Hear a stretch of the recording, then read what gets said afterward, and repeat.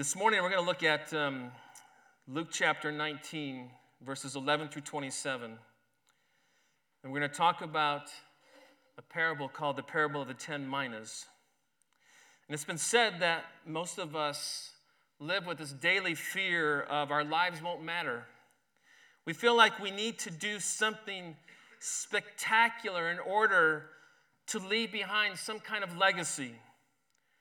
We think that we have to earn something big to make our lives worth anything. And if you think about it, really, a life is a life.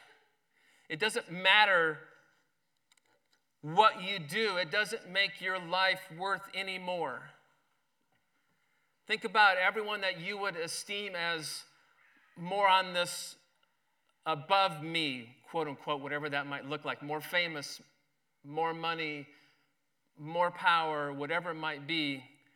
And their life is not worth any more than yours.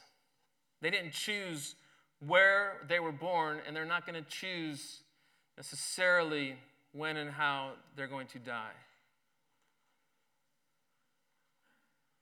The same with people that you would say maybe look up to you and where your status is in life. The same way that your life is not worth any more than theirs. And in all of this, God says to you that I love you. I love every person. And the reason why that we can say that he says that your life is not more worthy than anybody else, is that I gave my son to live on this earth, to be born a human, and to be obedient unto death, and to die for you. I mean, I gave him to do that. And what that says is that says I love you, even though right now Satan is running rampant on the earth and causing destruction and causing lies to be believed and all of that, and pain and suffering and the sin and what that has caused on this earth. Even beyond all of that, God says, I love you. And the reason why we know that's true is because of the son that he sent, the death that he died. He was buried and he defeated death and he rose again and he's seated now at the right hand of God. Which says to all of us that your life matters. It really, really does. It matters because you're loved by God. And really, for something to matter, it has to have value. And God has placed a high value on your life, as evidenced by the supreme sacrifice of his son on the cross. And so I want you to tuck away these three words, that your life matters, okay? As we get into Luke chapter 19. We are coming into a section of Scripture that concludes, we began this year, 2019, in Luke chapter, the end of Luke chapter 14. Remember that Jesus has kind of made a turn with his dialogue, who he's visiting with, and before it was the religious leaders mainly, and now he's going to focus on you as disciples, his disciples, which you and I. And so he said, this is what it's going to be like if you were to say yes to me. And some of the things that we've been learning is that we are to have an attitude of gratitude or being grateful, like the ex-leper, the 10 who were healed and the one that came back and said thank you to Jesus. And whatever is going on in their life, right, we talked about that. What we need to have is this attitude of thankfulness and attitude of gratitude because of everything that he's done for you and I. And then we talked about being persistent, that as disciples that we are to be persistent, to persevere in prayer, trusting that our Heavenly Father will answer one way or another. We're to be childlike in our faith to our Heavenly Father, just like a little one has faith in you as mom and dad. That we're to have that childlike faith. And then we talked about, and this came as a surprise to those that were reading, and probably to you and I, is that Jesus was talking about someone, the rich ruler, who, if you were to look at it from a perspective, you would look at it and go, wow, that person, if there was anybody that could get into the kingdom of God, it would be this person, because he was blessed with finances. He was from what all could tell, was a very moral person. He had a family. He was young and all of that. And he had power. And everyone would go, wow, this is the person that could get into God's kingdom. And then we begin to realize that Jesus is talking to him, and he says, listen, I want you to sell everything you have and then come follow me. And the guy turned around because he was sad, because that gripped his heart more than Jesus gripped his heart. And Jesus goes, this person is not going to enter the kingdom. And they all go, whoa, wait a minute, well, who can be saved? And then we get to the blind beggar story, and then we get to Zacchaeus. And then Zacchaeus is a person that nobody would say deserved to be in the kingdom of God. He's the last person that we would expect to be in the kingdom of God. And then we read that God says, Zacchaeus, come down from this tree. I want to be at your house. And through that, Zacchaeus came to faith in Christ. And because of that, his life was transformed. And he did all these incredible things to restore back to the people that he stole from, and to be generous. And there was transformation. And here we see the kind of person that Jesus says is going to enter my kingdom. And so be like the blind beggar. Be like Zacchaeus. Don't be like the rich ruler in our life. And so in Luke chapter 19, verses 11 through 27, we're going to read a somewhat difficult passage.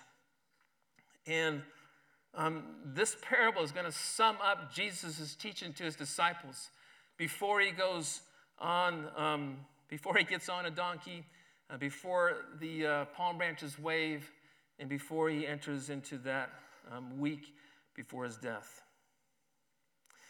And this is going to really, this passage, these verses is going to sum up for you and I, for the disciples, what really he's been talking about to them this whole time on this journey, this walk that he's been given with them.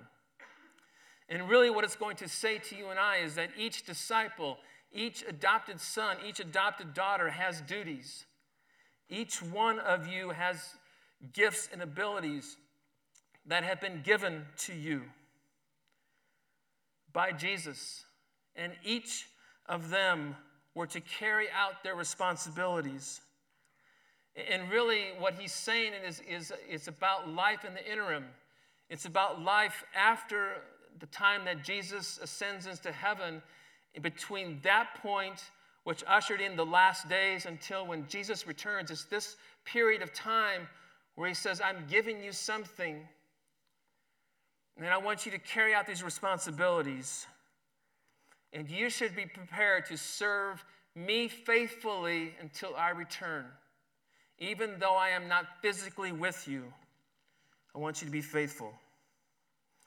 Not only that, he shares in this parable that there's going to be an account of what you do with what I've given you. And then he's going to talk to the people that are surrounding, that have rejected the king, that have rejected Jesus. And he's going to share with them what's going to happen to them.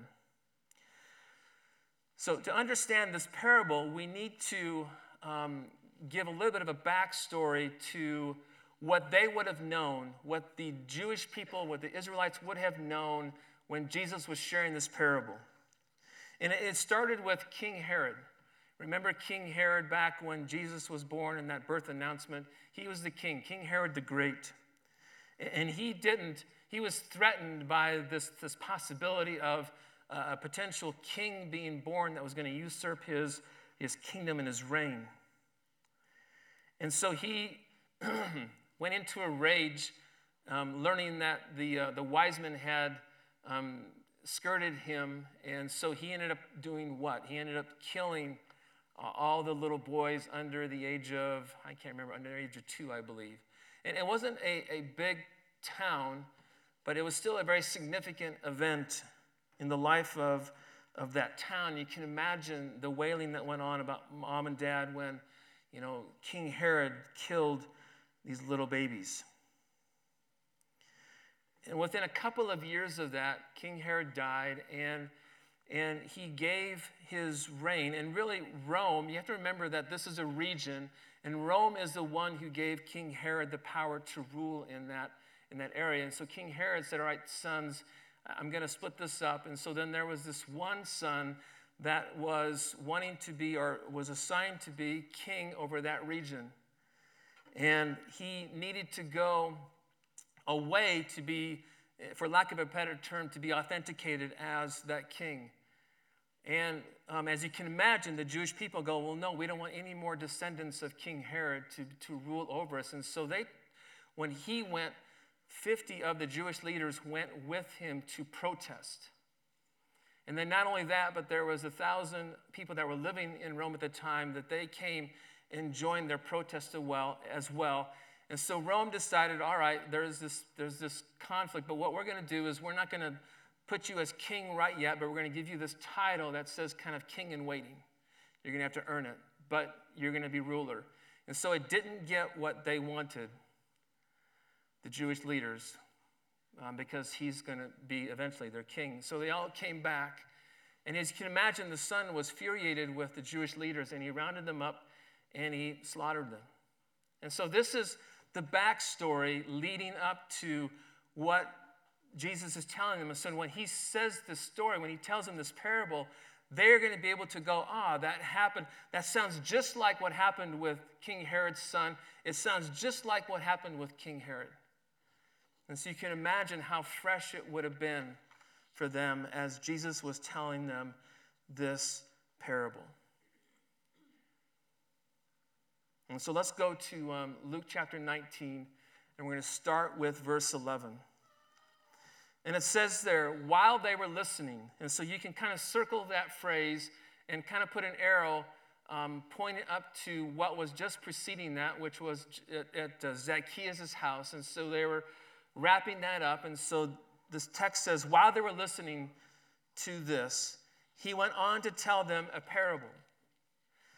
And it says, because he was near Jerusalem and the people thought that the kingdom of God was going to appear at once. And so the reason why, you can circle because, the reason why he's telling them this parable is that most were thinking that Jesus was going to set up his kingdom immediately. And they were seeing all the miracles, and they were seeing everything that he was doing and the great man that he was. And they were opposing Rome, and so they wanted to get in on kind of that mob mentality, get in on what Jesus was doing. And so he wanted to set the record straight, in essence say, hey, time out, disciples. I want you to understand what's really happening. Yes, the kingdom has come, spiritually speaking, but it's not yet fully realized, physically speaking. It's yet now, but fully later. So that's what he's saying. And so then he said this parable to them. A man of noble birth went to a distant country to have himself appointed king. Aha, does that sound like something they would have recognized with King Herod and his son? And he said, so then the king, so he called 10 of his servants and gave them 10 minas. Now a mina, which is what, each one of you got a quarter, right, this morning? Those of you who didn't get a quarter, whoever has the quarters, would you give somebody a quarter? But that quarter represents a mina today. And a mina represents about 3 or 4 months worth of wages. And so take what you make a month and take that times 3 or take that times 4, and that's what a mina was. And so the parable is this, is that he called 10 of his servants, and he gave them 10 minas, around 3 months' wages, and he said this to them, put this money to work. And he says, do this until I come back. I'm going away, and I'm going to come back, but in the meantime, put this money to work. And then it switches, and it says, but his subjects hated him and sent a delegation after him to say, does that sound like what happened with King Herod and his son? And so really what he's saying here is that these Jewish leaders, the noble king here is representing Jesus, and these are these Jewish leaders that are rejecting Jesus and his kingship. and saying, "We don't want this man to be our king." And so he said he was made king, however, and returned home. Then he sent for the servants to whom he had given the money in order to find out what they had gained with it. The first one came and said, "Sir, your mina has earned 10 more. "Well done, my good servant," the master said. "Because you have been trustworthy in a very small matter, take charge of 10 cities. The second came and said, "Sir, your mina has earned 5 more. And his master answered, "You take charge of 5 cities. You begin to see the pattern. See, we don't have to go through all 10 to understand the pattern that begins to happen here. Then another servant came and said, "Sir, here is your mina. I have kept it laid away in a piece of cloth. I was afraid of you because you are a hard man. You take out what you did not put in and reap what you did not sow." And his master replied, "I will judge you by your own words, you wicked servant. You knew, did you, that I am a hard man, taking out what I did not put in and reaping what I did not sow? Why then didn't you put my money on deposit so that when I came back, I could have collected it with interest?" Then he said to those standing by, take his mina away from him and give it to the one who has 10. And then they said, "Sir, he already has 10. Can you hear them whining? That doesn't seem fair."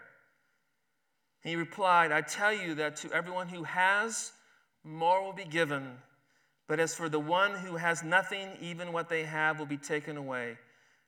And then those 2 verses are the verses that we probably tend to stop the story in kids' life, and we don't read this part. "But those enemies of mine who did not want me to be king over them, bring them here and kill them in front of me." Yeah, that's probably not very kid life friendly, is it? I mean, if we're reading that story, we're really wishing that the parable would have stopped before that. I mean, we'd say like, well, that's just not very Jesus-like, is it? And they would have listened to that story and recognized, well, this is kind of mirroring what happened with King Herod and what happened with King Herod's son. And you remember what happened is that King Herod, his son, went away. They protested. He came back. He was angry, and he slaughtered a bunch of them. And in essence, what he is saying here is don't mess with the king. They would have gotten that message. Don't mess with the king. You see, a whole group of people decided to mess with authority because they didn't like it. And they suffered for it. And what the message is here is those who reject Jesus are going to suffer for it in the end. And that's probably not politically correct, but it's what is said in God's word, that there is going to be, when Jesus comes back, there is going to be a separation between those who know Christ and those who don't.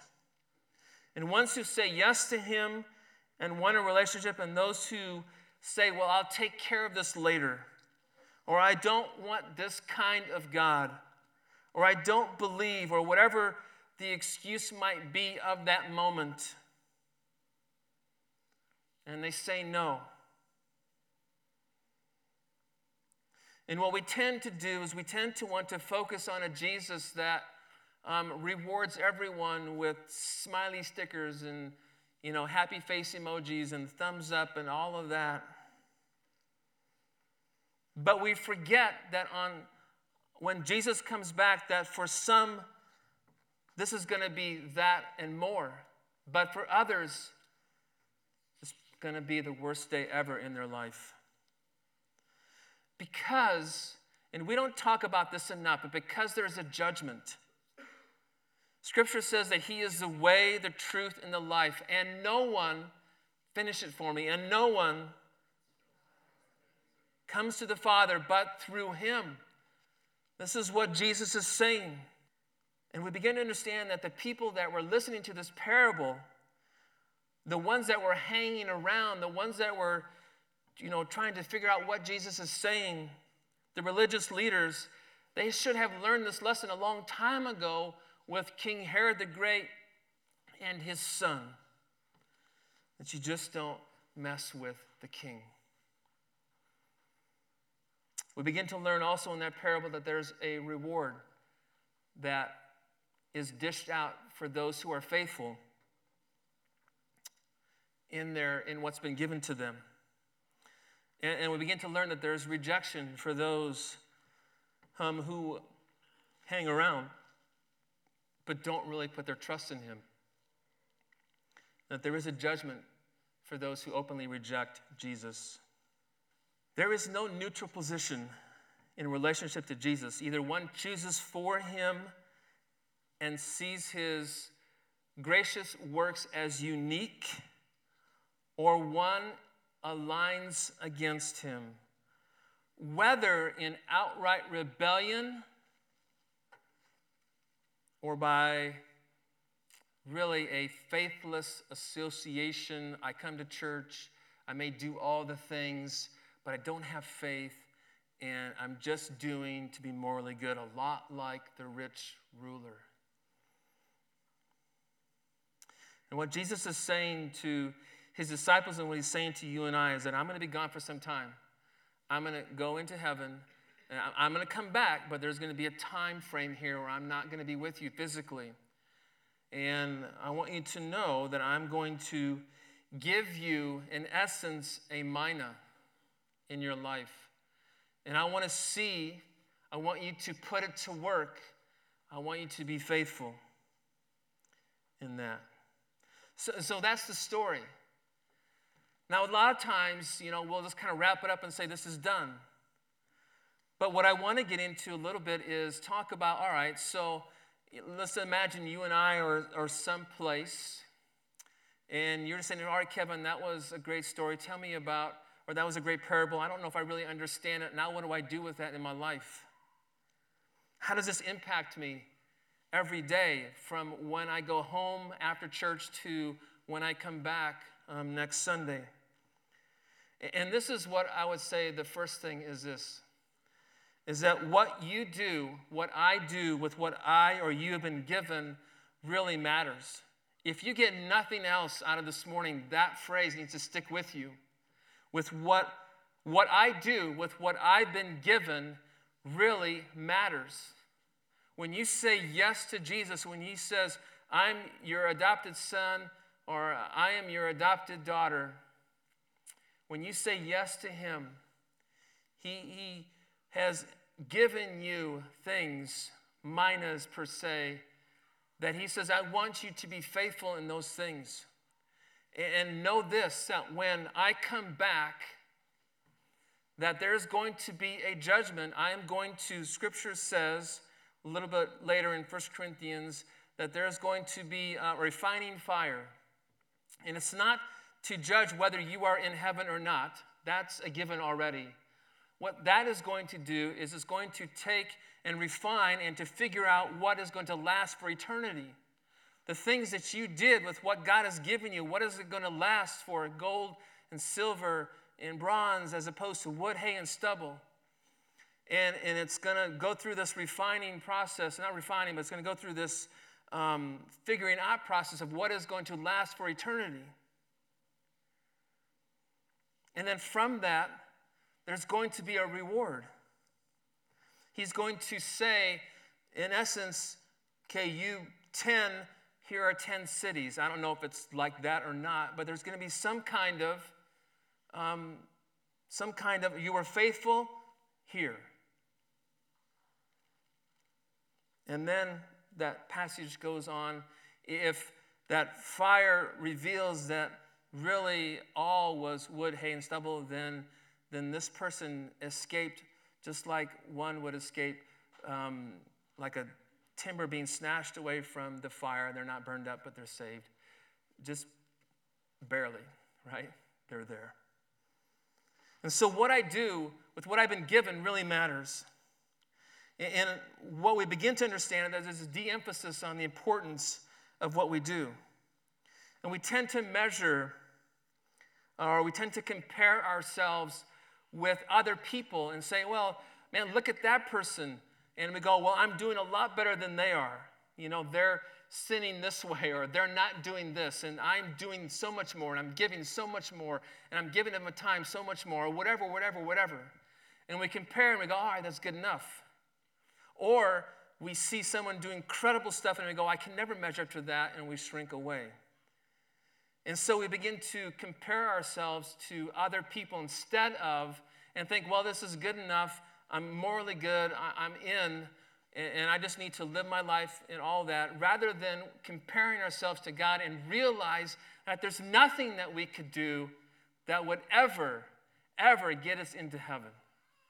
And it's only by His grace, in Christ, by faith alone, that we are His adopted son, His adopted daughter. There is nothing that you can do, bad or good, that is going to change how God loves you right now.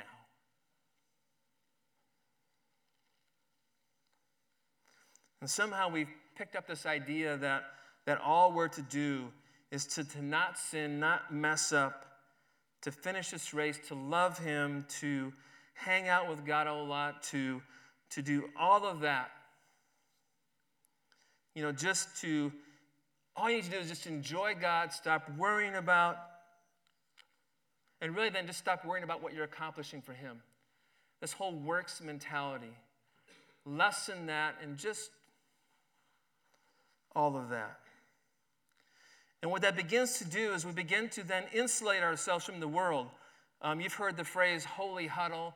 That's not a very good phrase. We tend to insulate ourselves. We tend to build a castle with a moat and a drawbridge. We talked about that last week. That's what we tend to do.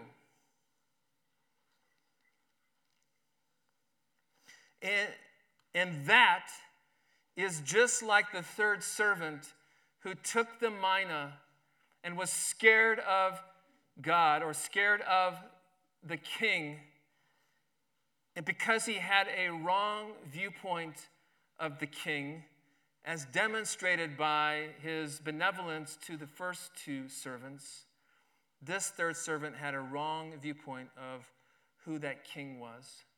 But because you're a hard man, because of this, because of that, I decided that I'm not going to do anything with this mina. I'm going to wrap it up in this nice cheesecloth or whatever it is, microfiber cloth, and keep it for you.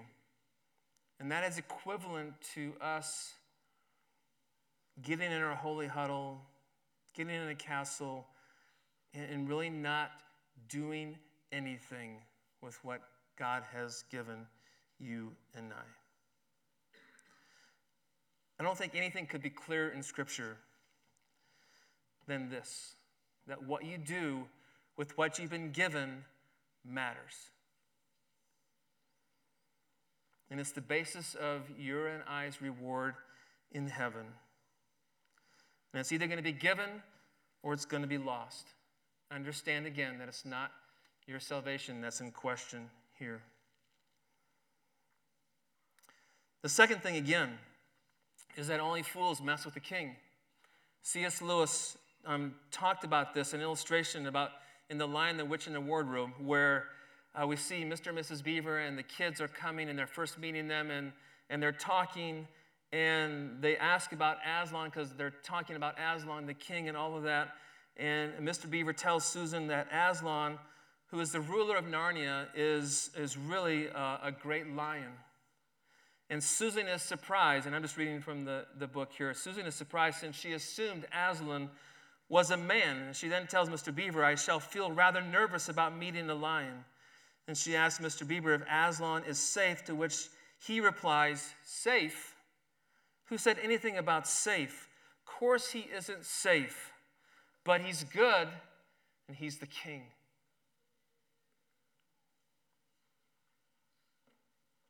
What we tend to forget is we want to believe all of this about God, about Jesus, and we tend to forget that God is a holy God. And not any ounce or speck of sin can he tolerate? And that there is going to be a judgment. Safe, good, loving, all of that, yes, a great, great king. So what am I supposed to do with this today and next week? This is what I would say, is to change your perspective. Is that realize that we're in the interim time. Remember we talked about on our 10-year anniversary, I said 3 things. Stay calm. So stay calm in all the chaos. To stay connected to God and stay connected to each other, missional communities, DNA groups, and to stay the course. To stay the course, to persevere in Jesus. Realize that he's coming back, but it's a not yet thing. And to live your life that way. And then the second thing is this. So I want you to take out that quarter that I gave you, that we gave you this morning. And that represents a mina for you. I want you to not spend it. I'm going against what the parable talks about, but I want you to keep it as an illustration of this mina. And I want you to take an inventory. Take an inventory of what God has entrusted you with. What has he entrusted you with? I mean, do you have a roof over your head? Whether you own, whether you rent, whatever it might be. And begin to ask yourself, how is God using that for his kingdom? How am I using that to advance the kingdom of God? I mean, do you have a car? Do you have a job? I mean, in your job, you have an opportunity to make God look good. Not yourself, but to make God look good. By how you work and how you respond to other people and the quality of what you do. And the heart that you have. Have you ever thought that the job that God gave you is one of the minas? That's a very penetrating thought for me. Or the house, or the car, or whatever else that's in your life. Have you ever thought that that could be one of these minas? And it says that you're going to be judged on what you do with what God has given you. Scripture says that everything is a gift from our Heavenly Father. How about your time? I mean, all of us can say, I bet if I went to every one of you and say, hey, how's it going? You said, my life is busy. All of us can say that. No, but you don't understand. My life is really busy. Yeah, all of us can say that. No, but you don't really understand. My life is busy. Yeah, I get it. All of us can say that. But there's little windows there, I believe, that God gives us. And what am I going to do with those little windows as well? And on some of those days, and it's not going to be every day, but on some of those days, I have the opportunity to advance the kingdom. And what am I going to do with that? And what you and I need to do is not fall into this trap of, I didn't sin, I was nice to people, I read my Bible, I gave some money, and I just didn't do anything else. And so really what Jesus is saying to you and to me is, I want you just to, says, how are you doing? It's not a guilt thing, right? We're not looking for, sometimes we take the Acts 2 part, the radicalness of those disciples, and we go, well, that's just what I need to be like. And we begin to understand that they just had a really short view of what was happening. I think they viewed the kingdom coming really quickly.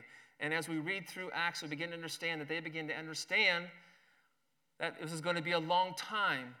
And we begin to see that they began to become more insulated, like that third mina, and God had to bring persecution to scatter them. And so it's really not how radical you can be what it really boils down to is how obedient are you going to be with what God has given you?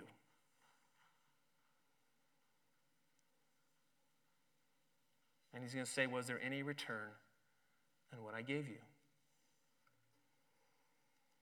And that's just really what it is for you and I. It's not necessarily a motivation of, well, I want all the rewards so I can look better. No, you do it because you love God. You do it because you love Jesus. But he is going to ask, and we are going to be judged by what we do here. And so my question to you, and this is how we're just going to end this morning, is take an inventory. What you do with what you've been given really matters. That's the first thing. Take an inventory of what you have. What is your minas? And then, how are you investing that to advance the kingdom? That's what I want you to wrestle with this week.